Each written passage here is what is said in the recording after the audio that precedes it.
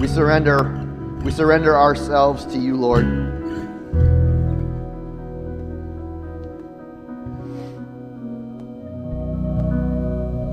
We surrender ourselves to you.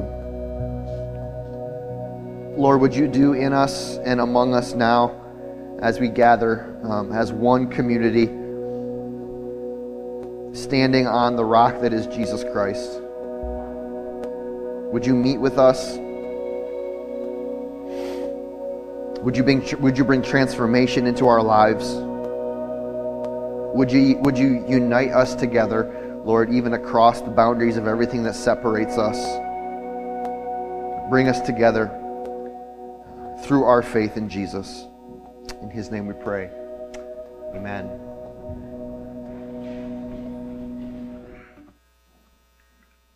You know, the last couple of weeks have been, from my perspective, from my point of view, just a tremendous time of hearing from the Lord and seeing the Lord pour out His Spirit and seeing the Lord work through the Word or the testimony of other people who worship here with us. And I hope we never overlook the things that God does in our lives as a community when the word of testimony is shared, right?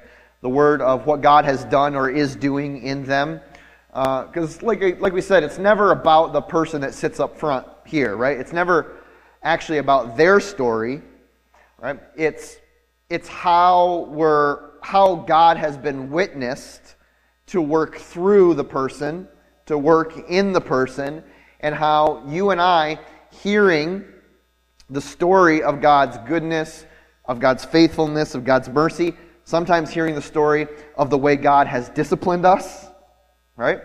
Of the way that God has chastened us, so that we have been moved by the gentleness of His chastening to repentance and to faithfulness, how it's moved something in us, like we are encouraged to step into faithfulness by hearing what God has done in someone else's life. I hope that you have been blessed by those testimonies and by those stories. If you haven't got a chance to listen to all of them, the best place to find them is on our YouTube page. They're all there. They're all saved there. If you missed one or two of them, missed any of them, go back and take a listen and ask the Lord what He would show you, and just open yourself, surrender yourself to what He would like to communicate to you in that time, and I'm confident that He will. I'll tell you, this week and next week, I'd like to take the next 2 weeks, this week and next, to talk about two aspects of Christian life. I guess you could say Christian life and also church life, and to both share some like honest reflection, mixed with and interwoven with what we believe the Word of God has to communicate or teach us on the area of gospel community. When we say the word community, what do we mean? And the word discipleship. When we say discipleship, what do we mean? And a little bit about how Conduit is wanting to pursue some things in community and pursue some things in discipleship. But also, I'll just be honest with you, and I'm going to get into this, but where as a church we have maybe missed the mark, or we're not where we want to be, but we're hoping and praying that we're on a trajectory towards where we want to be, or where we feel like God wants us to be in both of those areas, both in community and in discipleship. Okay, so I'm not really not that I usually hold anything back, but I'm not of the opinion that holding anything back in these conversations about where we're missing the mark is really helpful for anyone, right? So it's my hope that we can have honest conversation about it, and that we can come together as a community in agreement for what we're asking God to do in the future. When we talk about Christian community, the term that we have tended to use here is gospel community. And the reason that we try to use that qualification of gospel community is because we believe that the work of the gospel in our lives should change the nature of the community that we have. Right? It should change the way and the reason and the characteristics of our relationships when we are here together as one body, but also when we split up and go our separate ways on a Sunday, when church is over, but we're still in relationship with one another throughout the week. One thing that I'm not really sure if it's always been a facet of the world or not is what I'm seeing as kind of like the prevalence to create and grab onto community wherever it is that we think we can find it. Right? So, and I don't mean this like, I'm not knocking on any of these about the world. All right? We talk about things like, you'll see it a lot on social media. People will talk about their work family or their work community, or creating a community of people on maybe in a Facebook group or a social media group or something like that, and like that's my community there, or you work out at a specific gym, right? I have a few gyms that I work out, and I have friends that I see all the time there, and some of them I'm really, really close with, and we could talk about community in the sense of like, I'm going to go, these are my people over here. This is my community. This is where I belong. Like it's more than just a place to work out. It's like family. And we understand. I think we all understand what generally the heart. You have people that you see all the time, and you share a common interest, and so you create a bond and a friendship, and maybe it turns, like it's more than just friendship. You're supporting each other and loving each other and encouraging each other, but I think we're all in some way or another looking for a place to belong, looking for a place that we could say, this is my community. That's my family there, outside of our blood or familial relationships. That's my family. That's my community. That's where I belong. That's who I am. Those are my people. We're made for community. We are, whether we want to show the vulnerability to each other enough to admit that we can't do life alone is separate from the reality that that's actually the truth, right? Many of us, some of us, myself, right? The Lord is growing me in this, by the way. This is a growth area for me, right?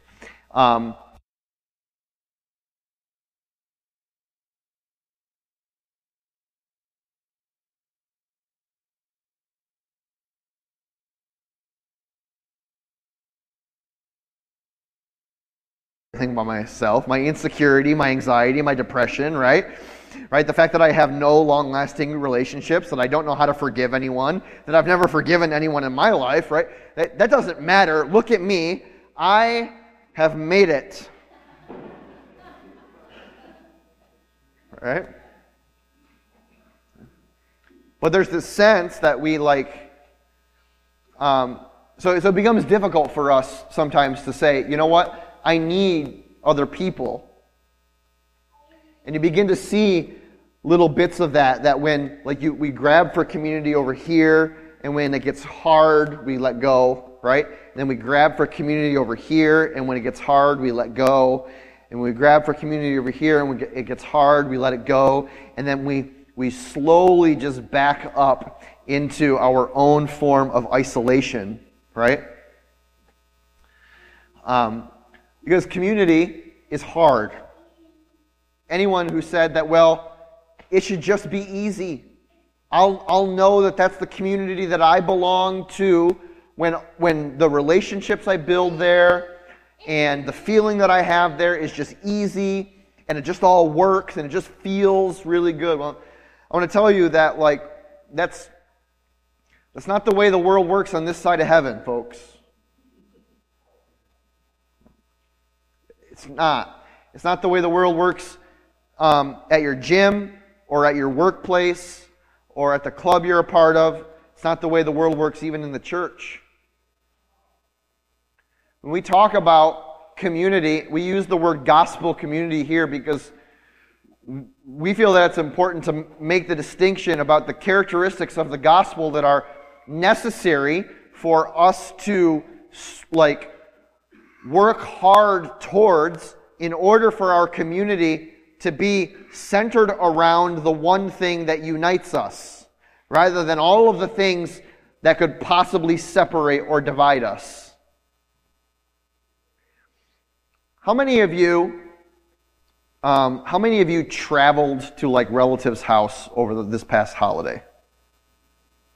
Yeah. Or have the experience of all of your family coming in from different areas, maybe of the country or the state or whatever, and you all gather at one maybe your mom and dad's house or your brother and sister's house or your house or whatever. You have that experience, right? A family coming in from different places and gathering, right?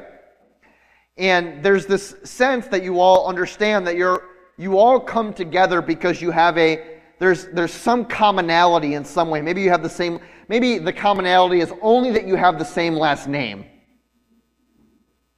Right? Or the commonality of that it's the holidays and that's just where we go and what we do. Right? But the reality that there is that you don't spend all of your physical time in that space, maybe we'll just say at your parents' house. For us, it was my grandma's house we always traveled to. We don't spend all of our physical time in that space, but we all left. And when we left, we still understood that coming back together was like this act where it was just the reuniting in that moment and in that time of our very closely held relationships that we have. And sometimes I think that we do get a little confused about this. Right? What happens on a Sunday? What are we doing on a Sunday?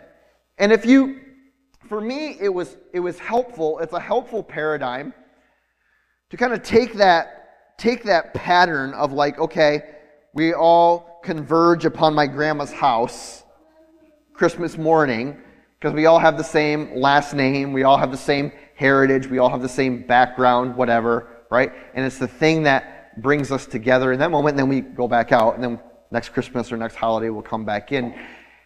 That's a little bit like what happens here with us. Right?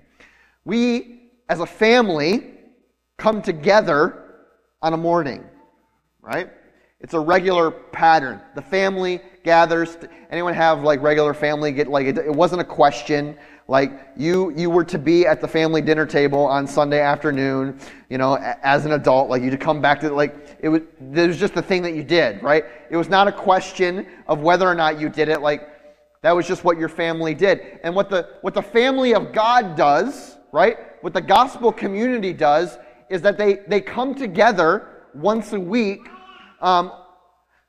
Generally, right, as a pattern, they come together once a week to celebrate, to be in relationship, to feast on God's word, to worship together, to say hi once again if they haven't seen each other through the week, to love one another, to serve one another, to worship the Lord, to pray together, to pray for each other, to express forgiveness in relationships, to work out the things that you didn't work out last Christmas when you called your uncle a bad word across the table, right? You came together, right? We come together. I think the important question, one of the most important questions that we can all ask here is, as a church community, as a gospel community that comes together regularly, is what actually does bring us together? This is a very critical question, okay? That we can't miss. What brings us together? Because I think that there are a lot of things that we think bring us together when we come together on a Sunday morning, but that may actually not. The Apostle Paul in Scripture, and Paul wrote roughly 2/3 of the New Testament, right? All of the letters that we read, Acts or Romans, the Corinthians, the letters to the Thessalonians, Galatians, Ephesians, Philippians, Colossians, to Timothy, right? All of these letters that Paul wrote, he wrote a lot of them. And Paul's main mission and ministry in life was to display the unity that comes from a common faith in Jesus Christ. All right, I want to unpack this for you a little bit. His whole ministry, the reason that God grabbed him in his wicked state and said, Paul, I have a mission for you. That mission is to go to the Gentiles as a Jewish person and preach to them that in Jesus Christ, right, they are engrafted branches into the covenant people of God, and that they have an eternal inheritance. And Paul's like, well, okay, I've spent my whole life believing something else, that we were separate people. I've spent my whole life living in the middle of the thing that separates me from others. I'm a Jew. I have all these beliefs, and I'm a covenant person of God. They're all Gentiles. We couldn't be farther apart in our belief about the world, about eternity, about everything that's happening. And Jesus is like, yeah, but that's not how it is. It's not how we're going to live anymore. That's not the truth. That's not the reality. Paul's mission was to go and to preach and to create unity between Jews and Gentiles. We're going to open our Bibles to the book of Ephesians this morning. Ephesians chapter 2 is one of the places that we're going to be. There's so much scripture that we could read on this, but we're going to start here, Ephesians 2.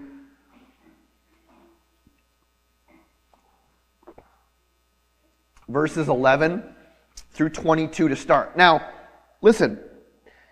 When we're reading this and you're listening to this, I want you to think of it, read it through the context of what we just talked about. That Paul is addressing the worldly separation between a Jewish person and a Gentile person, right? Couldn't be more different in their belief about the world and about God and about eternity and about faith and all of that, right? And so Paul comes onto the scene having had a life-transforming experience with Jesus, being given a mission from Jesus to go and preach to these two groups of people. And here is how he describes that to the Ephesians. Now, the Ephesians are a Gentile people, right? They're not Jewish. They were not a part of the covenant people of God. They were separate from Paul, right? They were very different from Paul. He says, therefore, verse 11, remember that formerly you who are Gentiles by birth and were called the uncircumcised by those who called themselves the circumcision, remember that at that time you were separate from Christ, that you were excluded from citizenship in Israel, and that you were foreigners to the covenants of the promise, without hope and without God in the world. So he was naming how far away you Ephesians were from being a part of the people of God, being a part of the family of God, being a part of the community of God. You weren't a part of the family. You were not receivers of the promises that God had given to Israel. Just want to remind you of that, Ephesians. You were without hope and without God in the world. In verse 13, but now, in Christ Jesus, you who once were far away have been brought near through the blood of Christ. For he, Jesus himself, is our peace, who has made the two one, and has destroyed the barrier, the dividing wall of hostility, by abolishing in his flesh the law with its commandments and its regulations. His purpose was to create in himself one new man out of the two, thus making peace. And in this one body, to reconcile both of them to God through the cross, by which he put to death their hostility.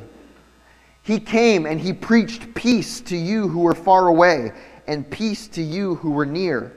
For through him we both have access to the Father by one Spirit.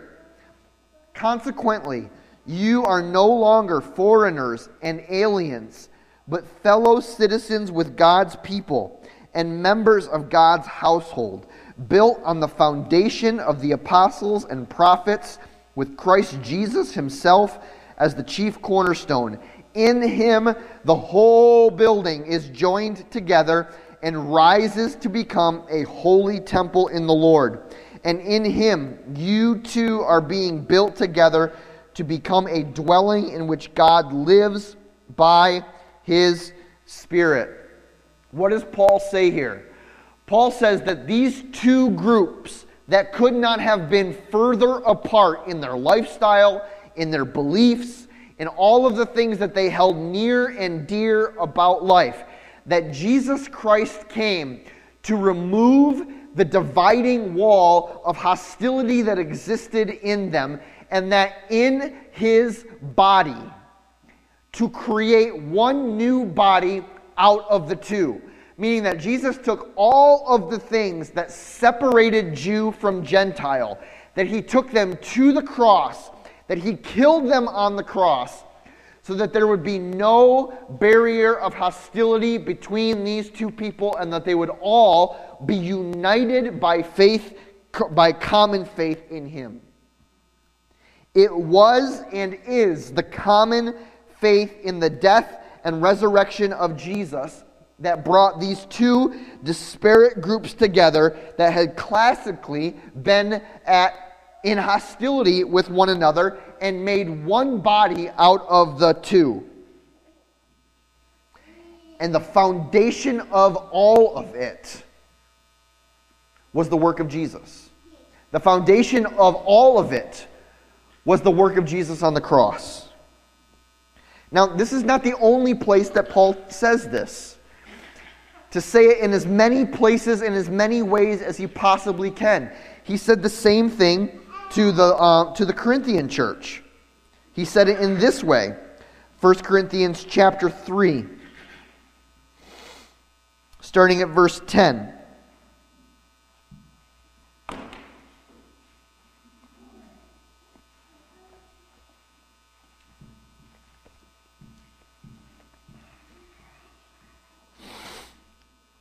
He said, "By the grace that God has given to me, I laid a foundation as an expert builder, and now someone else is building on it." So, what is the foundation that Paul laid? Well, what he's speaking of in the context here is he came into the Gentile world and began to preach the message of Jesus Christ and him crucified for the salvation of all that believe, Jew or Gentile. And And that's the foundation that he's talking about. To anyone that would listen, a Jew who has the covenant promises of Israel, Jesus Christ and him crucified, by faith in Jesus as the Messiah, that is how we access the covenant people of God. That is who we are. Gentile, never believing about anything, not Jews at all, not circumcised, not a part of the covenant promise of God, faith in Jesus Christ, forgiveness of sins through the death on the cross, belief in eternity through the resurrection of his body, and life everlasting. It doesn't matter who you are. And that's the foundation that Paul had laid in all of his ministry. Jesus Christ and him crucified. So I laid a foundation as an expert builder, and someone else now is building on it. So Paul is recognizing the fact that he preached about the resurrection and the crucifixion of Jesus Christ, but now other leaders in the church of Corinth are building the church upon that foundation. But each one should be careful how they build, for no one can lay any foundation other than the one already laid, which is Jesus Christ. If anyone builds on this foundation using gold, silver, costly stones, wood, or hay, or straw, their work will be shown for what it is, because the day will bring it to light. It will be revealed with fire, and the fire will test the quality of each one's work. If what they have built survives, they will receive a reward. If it's burned up, they will suffer loss. Verse 16, listen. Do you not know? He's talking to the church. Okay? He's talking to the community of faith that is Corinth. All right? Not talking to an individual person. Understand, context is important here. Right? Who is Paul addressing? Paul is addressing the whole of the Corinth community. All those who expressed faith in Jesus Christ. He says this, do you not know that you yourselves are God's temple, and that God's Spirit lives in you? He's saying that, look, when we come together, built upon the foundation of the work of Jesus Christ, right, that the Holy Spirit of God indwells now the community of God and builds us up as his temple and his body. And that God thinks that the gathered community filled with his Spirit through faith in Jesus Christ is a pretty important thing. And it's actually so important that he gives a little bit of a warning about it. He gives a little bit of a warning to those who think that God doesn't really care about the group, that God doesn't really care about the community, right? Listen, he says this, if anyone would destroy God's temple, and what is the temple he's referencing? He's referencing what he just said, the gathered community by faith in Jesus Christ, filled with the Spirit of God, right? If anyone would destroy God's temple, God will destroy him. For God's temple is sacred, and you, the church, Corinth, the whole gathered community, you are that temple. That God is passionate. That God is passionate about his church. That God is passionate about his people. That God is passionate about the community of faith that gathers under the banner of Jesus Christ, on the foundation of Jesus Christ, filled with the Spirit of God through faith in Jesus Christ. That God is passionate about that, and that he will take action, and that he will not stand by idly on those that seek to destroy the church. All other foundations for unity are insufficient other than Jesus Christ. All other foundations for unity are insufficient other than Jesus Christ. Finally, the last, to drive the point home just a little bit further, we're going to look at one more word of Paul into this, right? In Galatians chapter 3. So we were in Ephesians, we were in Corinthians, now we're going to be in Galatians, Galatians chapter 3.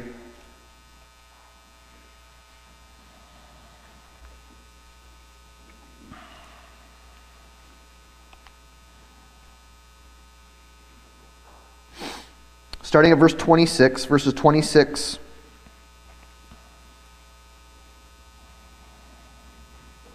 through 28. 26, 27, 28. You are all, again, he's talking to a Gentile church, okay? Non-Jewish, Gentile church. You are all children of God through faith in Jesus Christ. For all of you who were baptized into Christ have clothed yourselves with Christ. There is neither Jew nor Greek. There is neither slave nor free. There is neither male nor female. For you are all one in Christ Jesus. Now, what does Paul say here? Is Paul trying to say that there's absolutely no individual distinctiveness about life? Like that your gender doesn't matter, that your heritage doesn't matter, that your job doesn't matter, or your place in life doesn't matter? No, that's not what Paul's saying at all. He's not saying that there is nothing in life that makes us distinctive or different from someone else. What he's saying is that there is nothing about the differences of our lives that can overcome the unity that we have by faith in Jesus Christ. That there is no thing that the world uses to separate and divide us that is greater than the sum of our mutual faith in Jesus Christ. All of us are one in Christ Jesus.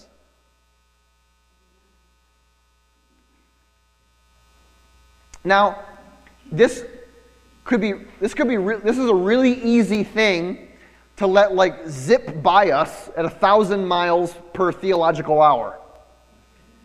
Right? Oh yeah, we're all one in Christ. Because in a way, I'm going to get to this in a minute, the way in which we do church, and just as a kind of a reality of it, and I think we should recognize it. We need to recognize it and be aware of it, and be aware of the way that we prefer to do church, which is you all prefer to do church this way, and I know that because you keep coming. Okay? But if we don't allow it for a minute for the basis of this message to settle into our hearts, right? It just zooms right by us and it makes no transformative difference in the relationships of the community here. And I want it to make a difference, right? Do you want things of the Word of God to make a difference in your life, or do you want to just listen and then zoom? Okay? So, here's the thing. Take a minute, because here's what I mean by that, we all like to do church this way, is you all like to sit in rows that face the same direction and look in one direction, and sometimes we're so focused up in this direction that we forget there's a whole group of people, right, that are around us, right? So I get it. You like to look at I'm handsome, right? I understand. You like the glasses and the pink shirt, okay? You like to look this way, but what if for a moment, transformational idea, you recognize that there are other people in the room with you? And not just recognizing oh yeah, lots of people come to my church, but actually saw them. Actually looked at them. I mean, if I come down here in the middle of the room, right? Everyone stand up. Stand up. It's okay. Right. And now you look at me, right? Don't look at me. Like, stay where you are, looking in this direction, right? You can even look back there because there's some people back there. Stay looking in the direction that you're looking at, even when I move up here, right? Now, don't look at me. See, there are other people around you, right? There are other people in the room. And the question is that when we look in the faces of, when we make eye contact with others, when we see the clothes that they're wearing, when we know the family that they came from, we know their general, their path in faith, how far they've come or how far they haven't, or we know what they do for a living, or we know this or we know that about them. The question is that when we gather together now as a community, through what lens are we looking at one another in the room? Are we looking at them through the lens of all of the things that are different about them than us? All of the things that separate us. All of the things that make me better or make me worse or make them different or make them the same? Or are we able, and even by the grace of God, right? This is a grace of God. Are we able to see them in this moment and for every moment beyond this, truly for the reason that we are all in the room together is because we have in some way, shape, or form expressed faith or pursuit in Jesus Christ? That we're all standing on the foundation that is the work, the resurrection, the ministry of Jesus Christ, and that there is a common spirit that lives in us all as God's temple and as God's people.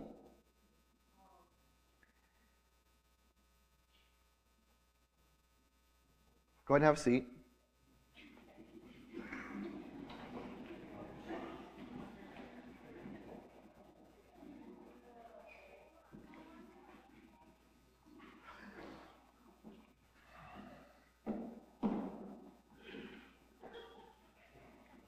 Listen,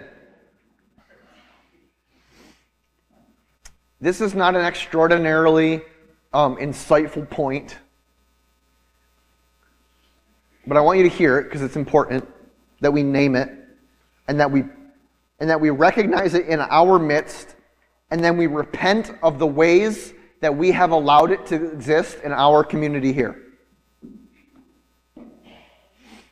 Is that the world, the enemy, all right?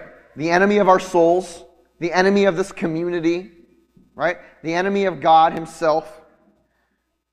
The world loves to point out and magnify our differences in order to create as much separation as he possibly can between us, because a united people in faith in Jesus Christ exists as an extraordinary threat to the kingdom of darkness. And so any tiny wedge that can be placed in between two people, the enemy will stick it there. And if our faith in Jesus Christ does not hold us together in relationship, right? The enemy will very quietly, over years, just tap on that wedge.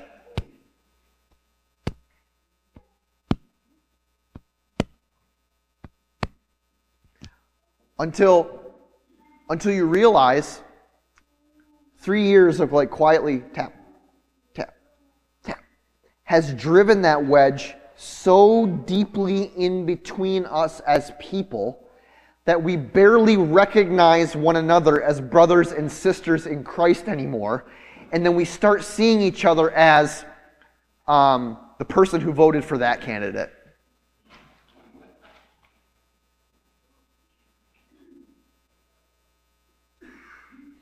Or the person that believes that. Or the person who did that. Or the person from there. Or the person who said that to me. Or did this to me. And all of a sudden, right, the thing that brought us all from our separate houses back home on this Sunday morning, right, is no longer the thing. We've forgotten, right? We have forgotten the foundation upon which we stand, the faith upon which we profess, the Savior upon which that we worship, right? The thing that has brought us together. We have allowed the enemy to drive the wedge to separate. And this is not who we are.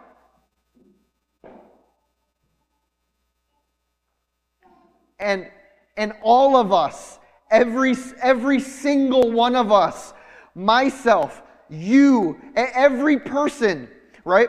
Every person is to reckon with the ways in which that we have allowed the enemy to drive wedges. Repent of that and do the hard work of gospel community.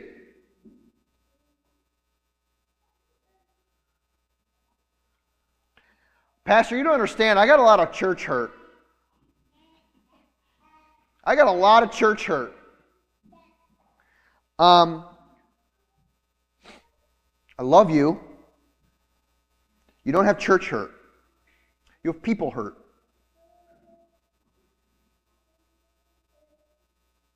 You don't have church hurt. You have people that have done hurtful things to you. And you're clinging to that like a lifeboat in the ocean of your pain, thinking that it's going to save you.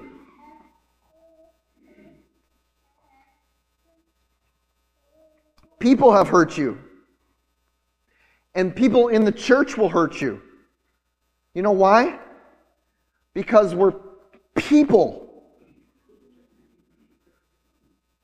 Right? And we create hurt. And we create pain. And that doesn't make us any less followers of Jesus.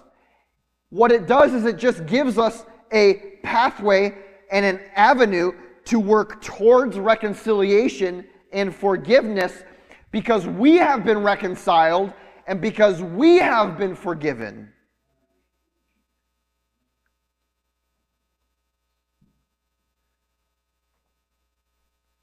Forgiveness happens here and here because forgiveness happened here.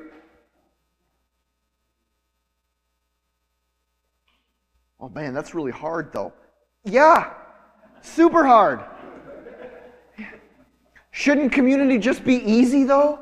Shouldn't, especially here. I can't believe that I would get hurt in a church. Isn't a church supposed to be a place where you don't get hurt? No, it's not actually. All the way from the beginning of time, right? People have been hurting each other in the church. Listen, if Jesus couldn't escape relational tension in his 12 closest friends, right? You're not going to escape it here.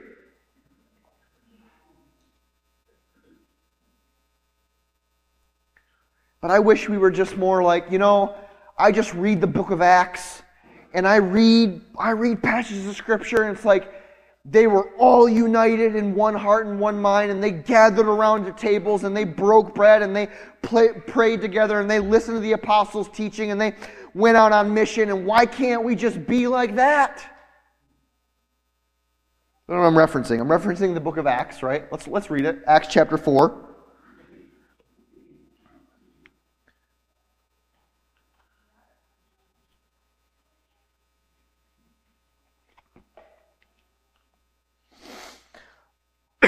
Acts chapter 4.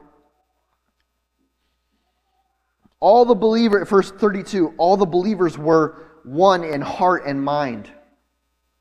No one claimed that any of his possessions was his own, but they shared everything that they had. With great power, the apostles continued to testify to the resurrection of the Lord Jesus, and much grace was upon them all. There was no needy persons among them, for from time to time those who owned lands or houses sold them, brought the money from the sales, and put it at the apostles' feet, and it was distributed to anyone as they had need.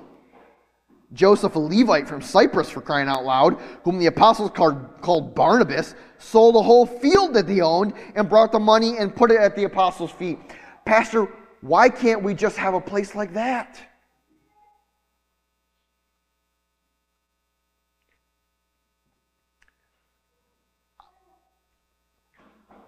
We stop there, right? Reading the next 10 verses in the story would give us some instruction as to reality, right? Because the next 10 verses, Acts chapter 5, are all about how two people took that money, right? And kept it for themselves, lied about it in front of the whole church, and God was like, "You're dead."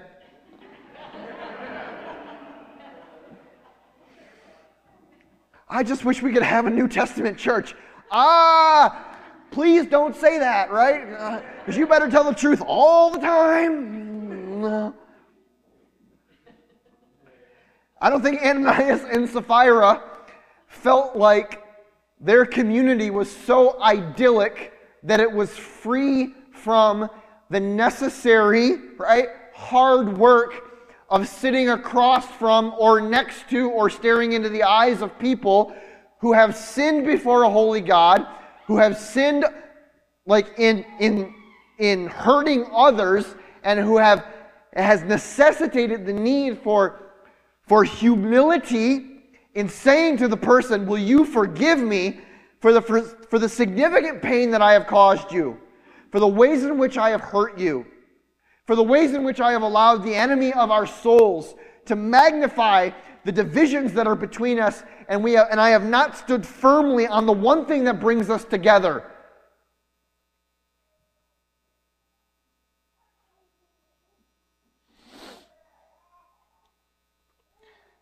Listen, we have often here at Conduit, okay, we've often struggled to create deep gospel-centered community on a wide scale, and maybe not on a wide scale that that consistently moves, right? That consistently grows. We've seen, like, there have been pockets of good gospel community, of really, really deep relationships where forgiveness and grace and mercy and love and celebration and joy and all of those things and community are like thriving and like just awesome stuff, right? See, like, what I consider to be like fantastic gospel community is not when a bunch of people get together and they never disagree about anything, and they're just always happy, and they're just always like never talking about things that actually matter, but like we're talking in pleasantries and never get down into the meat of what life actually is, because those are the things where you're going to start upsetting people, right? And then working through them and being like, yeah, I'm sorry for what I said. I still, I really truly believe this, but like our differences don't matter so much as how much I love you in Jesus Christ, and like that's the good stuff. That's the stuff of the New Testament. That's the stuff of the gospel, right? And we could all talk about, listen, man, I think about ministry here at Conduit, I guarantee you 10 times more than anyone in this room. I lose sleep over it, literally, right? I space out on my days off, just staring at the wall. Sherry will walk into the room and be like, "What are you doing?" I was like, I was thinking about church. I don't know how long I was standing here, but I was standing here for a while, right? It consumes the lion's share of my prayer life, my thought life, right? Like, listen, I see it. If you see something here, there's a good chance that I saw it 3 years ago. And I'm not saying that as a point of pride. I'm saying is that, like, my eyes are wide open about it. My eyes are wide. I'm not naive or ignorant about, like, the difficulty in creating things like truly deeply centered gospel community. Despite all of the ways in which we've maybe, like, stopped and started in that, I want you to know and I want you to hear that despite all of that, recognize that my heart is that we would all, each of us as individuals, would commit to recognizing our own critical individual role in the hard process of being one in Jesus Christ with one another. That we would all do the hard work of looking over and past the wedges that the enemy is driving into our relationships to the foundation of Jesus, our common faith in Jesus Christ, and then allow that to be the launching point off for the health of our relationships with one another. Now listen.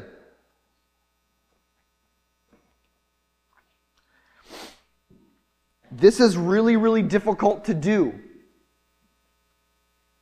This is really difficult to do. When we approach our life together here, when we come together as a community, right? Honestly pursuing gospel-centered community is a very, very difficult thing to do when we approach our life within the community merely as a consumer who has come here to a certain place on a Sunday morning to receive a product that other people produce for us. And then checking off the boxes in our internal comment card about how good it is compared to what we can get somewhere else. I could name you 5 churches that I could throw a rock at where you would go and get a better product in this area, in this area, in this area, and in this area. It has nothing to do with us saying like, well, man, we got to produce the best product possible so that our customers want to come and receive what we have to offer. It's very difficult to pursue life-changing, gospel-centered, relational community here if the only posture that you have towards the community is of a consumer. You will always find something wrong. Always. I know all of the wrong things about this place. All of them. Magnified to what you know. Trust me. Okay? I will if you're looking for a list of things to not like about Conduit, come and see me after church. I'll give you a list. Because there are things that I don't like either. But that I am committed to saying, no. There are things that I don't like. But what I do like is that Jesus Christ is the foundation of all that we're pursuing and doing. And so I'll stand on that foundation and fight with the things that I don't like with the people who will stand on that foundation with me as well, right? And man, I will punch it out with the things that I don't like from now until Jesus comes back if that's what it takes. And your relationships in this place will change if we can all stand on that same foundation and says, yeah, let's punch it out together. Let's pursue the hard work of looking at the other people around us and saying, our faith in Jesus Christ that unites us is so much bigger than the things that divide us.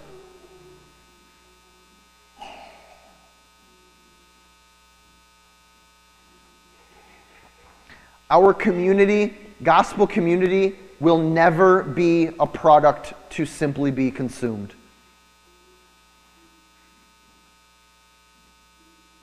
I don't want that. And I repent of the places and the ways where it may have become that in the past. That is not what I want. That is not where I will lead. That is not what I will do. Yes, the community is not always ideal. But the reason that it's not ideal is not because Jesus is not ideal. It's because we're people and we're not ideal. But we're standing on the foundation of the one that is great.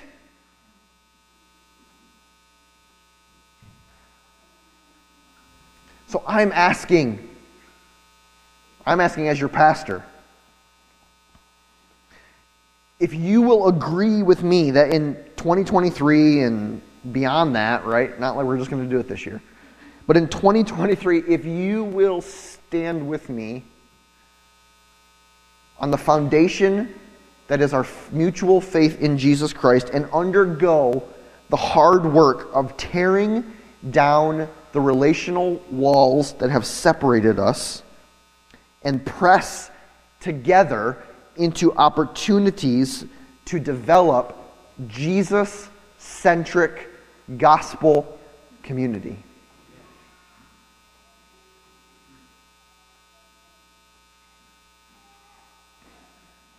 In the full disclosure that it may require things of you that you don't currently want to do or that are very, very difficult.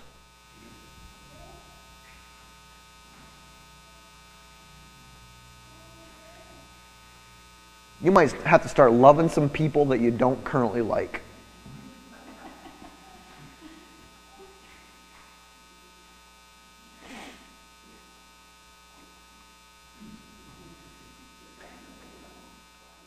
If you're willing to follow me by standing on that foundation of Jesus Christ, to pursue the hard work of gospel-centered relationships and community this year, would you stand with me?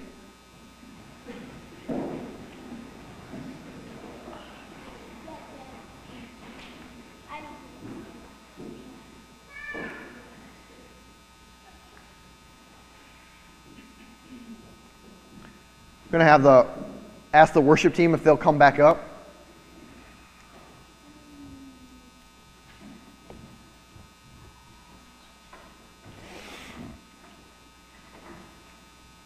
And I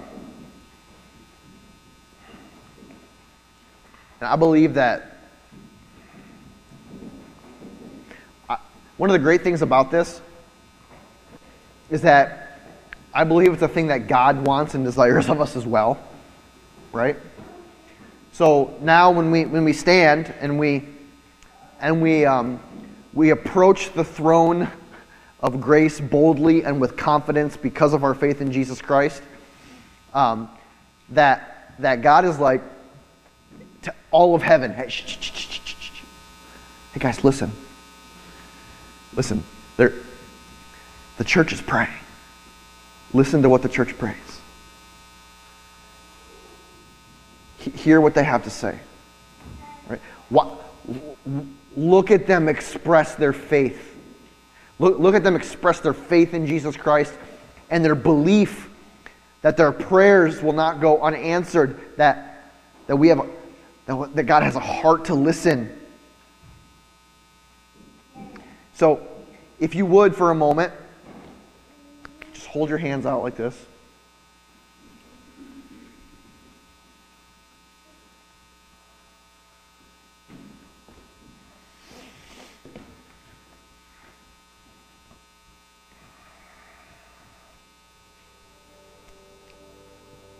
Heavenly Father, we pray in one voice,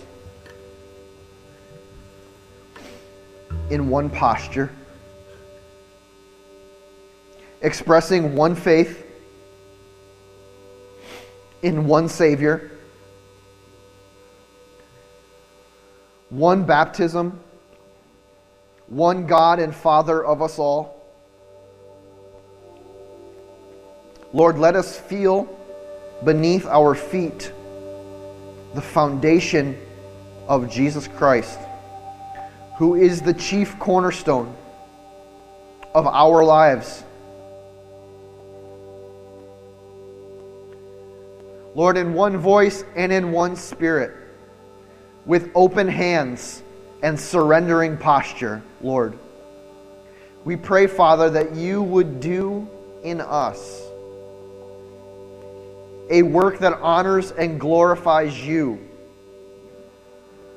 to build a community that is so gospel-centered that the unbelieving world looks at it and is amazed at what you have done.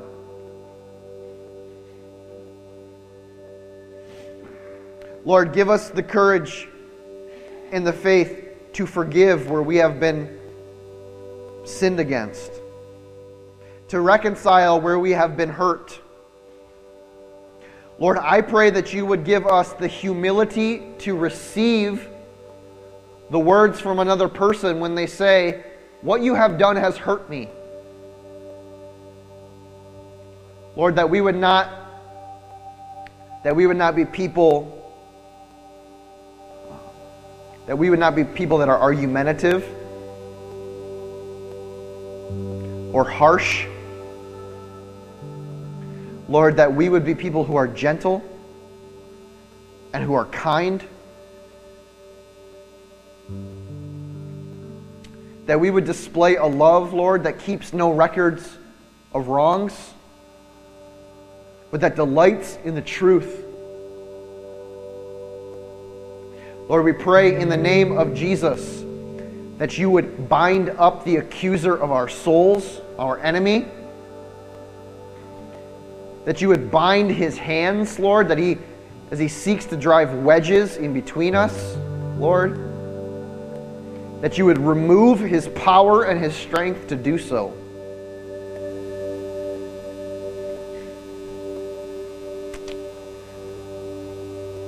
Lord, teach us. Teach me. Teach me about the depths, Lord. The depths of your mercy displayed on the cross.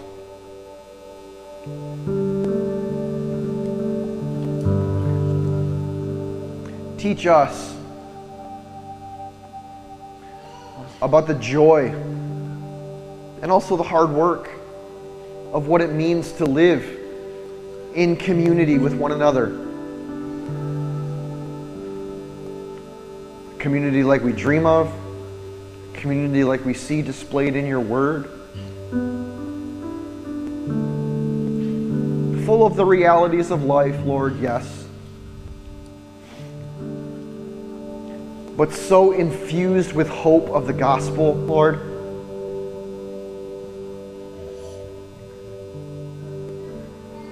That our oneness in your spirit becomes the only way that we see one another.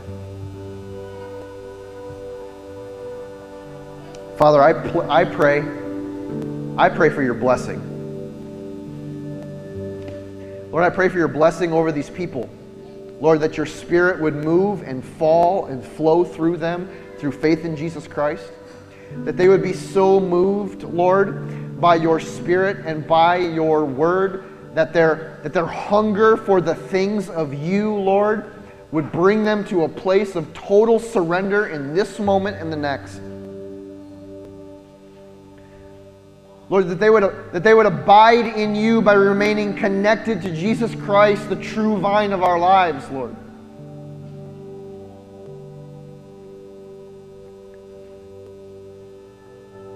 Father, and that we would receive, Lord, as a community, the increased blessing of your presence among us and in our relationships. In Jesus' name we pray. Thank you, Lord Jesus. Amen. Let's worship.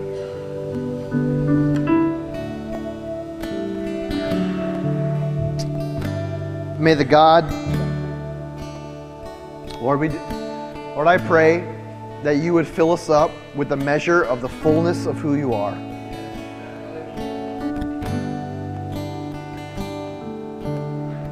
Lord, that you would fill us up with the measure of the fullness of who you are. Lord, to echo these words one more time from your word and the words that we just sang.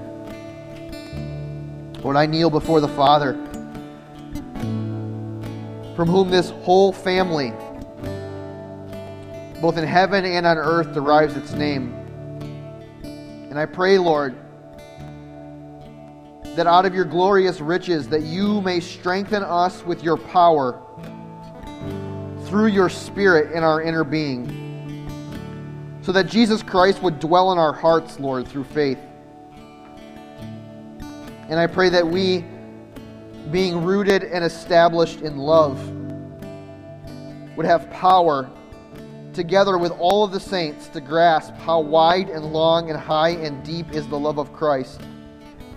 And to know that this love, that it surpasses all knowledge, and that we may be filled to the measure of all the fullness of who you are. Lord, now to you, who is able to do immeasurably more than all that we can ask or imagine, according to your power that is at work within us. Lord, to you be glory in this church and in Christ Jesus throughout all generations, forever and ever. Amen. Thank you, Lord. Amen. All right, family. See you next week. You are loved.